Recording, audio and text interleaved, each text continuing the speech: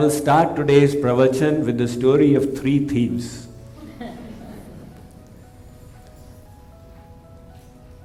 The first thief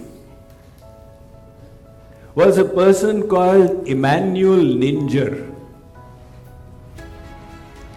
He is mentioned in Wikipedia as Jim the Pen Man.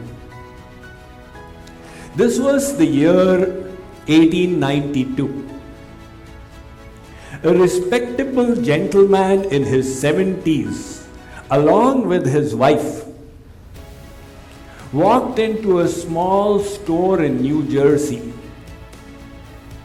After purchasing fruits and vegetables, when he was checking out and gave a $20 bill to the lady clerk, when she touched it, the paint came off the note. She was astonished. Is this a fake note? But this person is very respectable and he has been coming here since the last 20 years. Nevertheless, on a hunch, she reported to the police. The police had been aware of somebody who, with great expertise and skill, had been painting notes. They didn't know who it was because when the note would go into circulation, nobody would realize it. It was that accurate. So they had given him the name Jim the Pen Man. They obtained a search warrant and entered his home. There they discovered 3 notes were work in progress.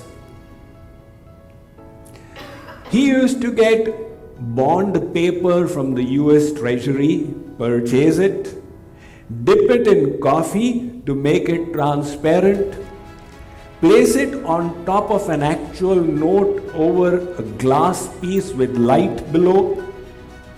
He would then trace it and fill colors in it with a camel hair brush.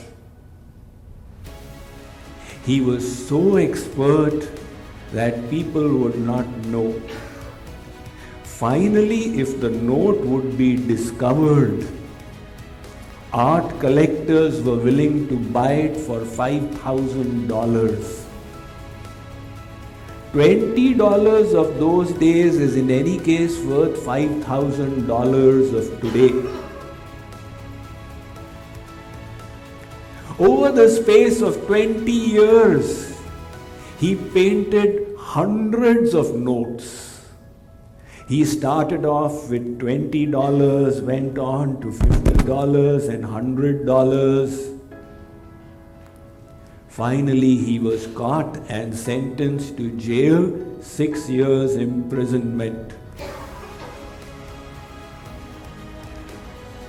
He was sometimes called the Robin Hood thief because his stealing never hurt anybody. In fact, if somebody found the note later on, they could earn a whole lot of money from it. But in your opinion, whom do you think he was stealing from the most? I would say he was stealing from himself. God had blessed him with such talent and ability. He was shortchanging himself.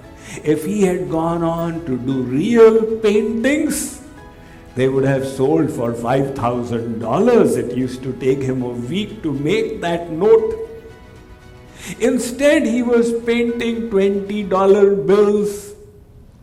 What a pity. He was such a thief who was stealing from himself.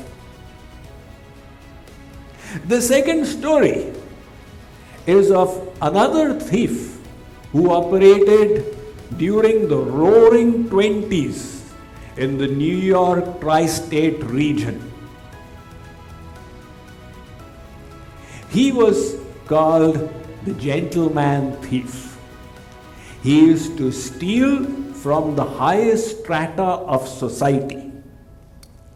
To have a theft in your house by this person, his name was Arthur Barry, was considered a status symbol. You know, yesterday, Arthur Barry stole from my house. So it's a mixture of good and bad feelings. His modus operandi was like this.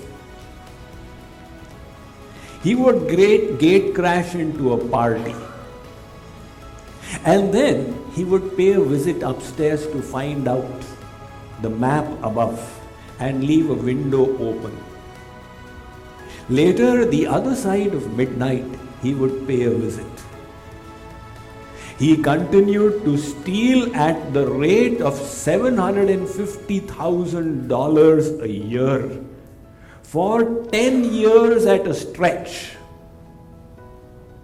But he was once discovered and shot at. He received 3 wounds in his arm, and finally he was put in jail. Miraculously, he escaped from the jail. And he went to live incognito somewhere, but a lady discovered him that Arthur Barry is here. And he was then sent back to jail, where he spent 18 years.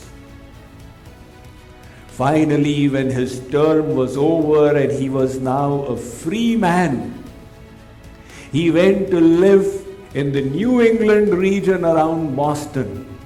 He did not announce his original identity. But because he was so well known, finally the news got around that the great gentleman thief Arthur Barry is in our midst. He was not now doing anything illegal. Correspondents from around the country descended to interview him. One question they often asked was, "Whom did you steal from the most?" He said, "The people I was stealing from were also thieves. I would steal worth $300,000. They would report a theft to the insurance of $800,000. Such dishonesty and lack of integrity. However, he said, the person I stole from the most was myself. God blessed me with a fine intellect, with dexterity of the musculoskeletal system, with which I could have done so much. Those God-given talents, I misutilized them in such a shameless way." Now let us come to the third thief. This third thief is none other than yourself and myself. Whom are we stealing from? From our own selves. God has blessed us with infinite potential. If we are not manifesting and utilizing that potential in a constructive and meaningful way to make a difference in ours and others' lives, we are stealing from God. It may not be a theft in the eyes of the law, but it is a theft nevertheless.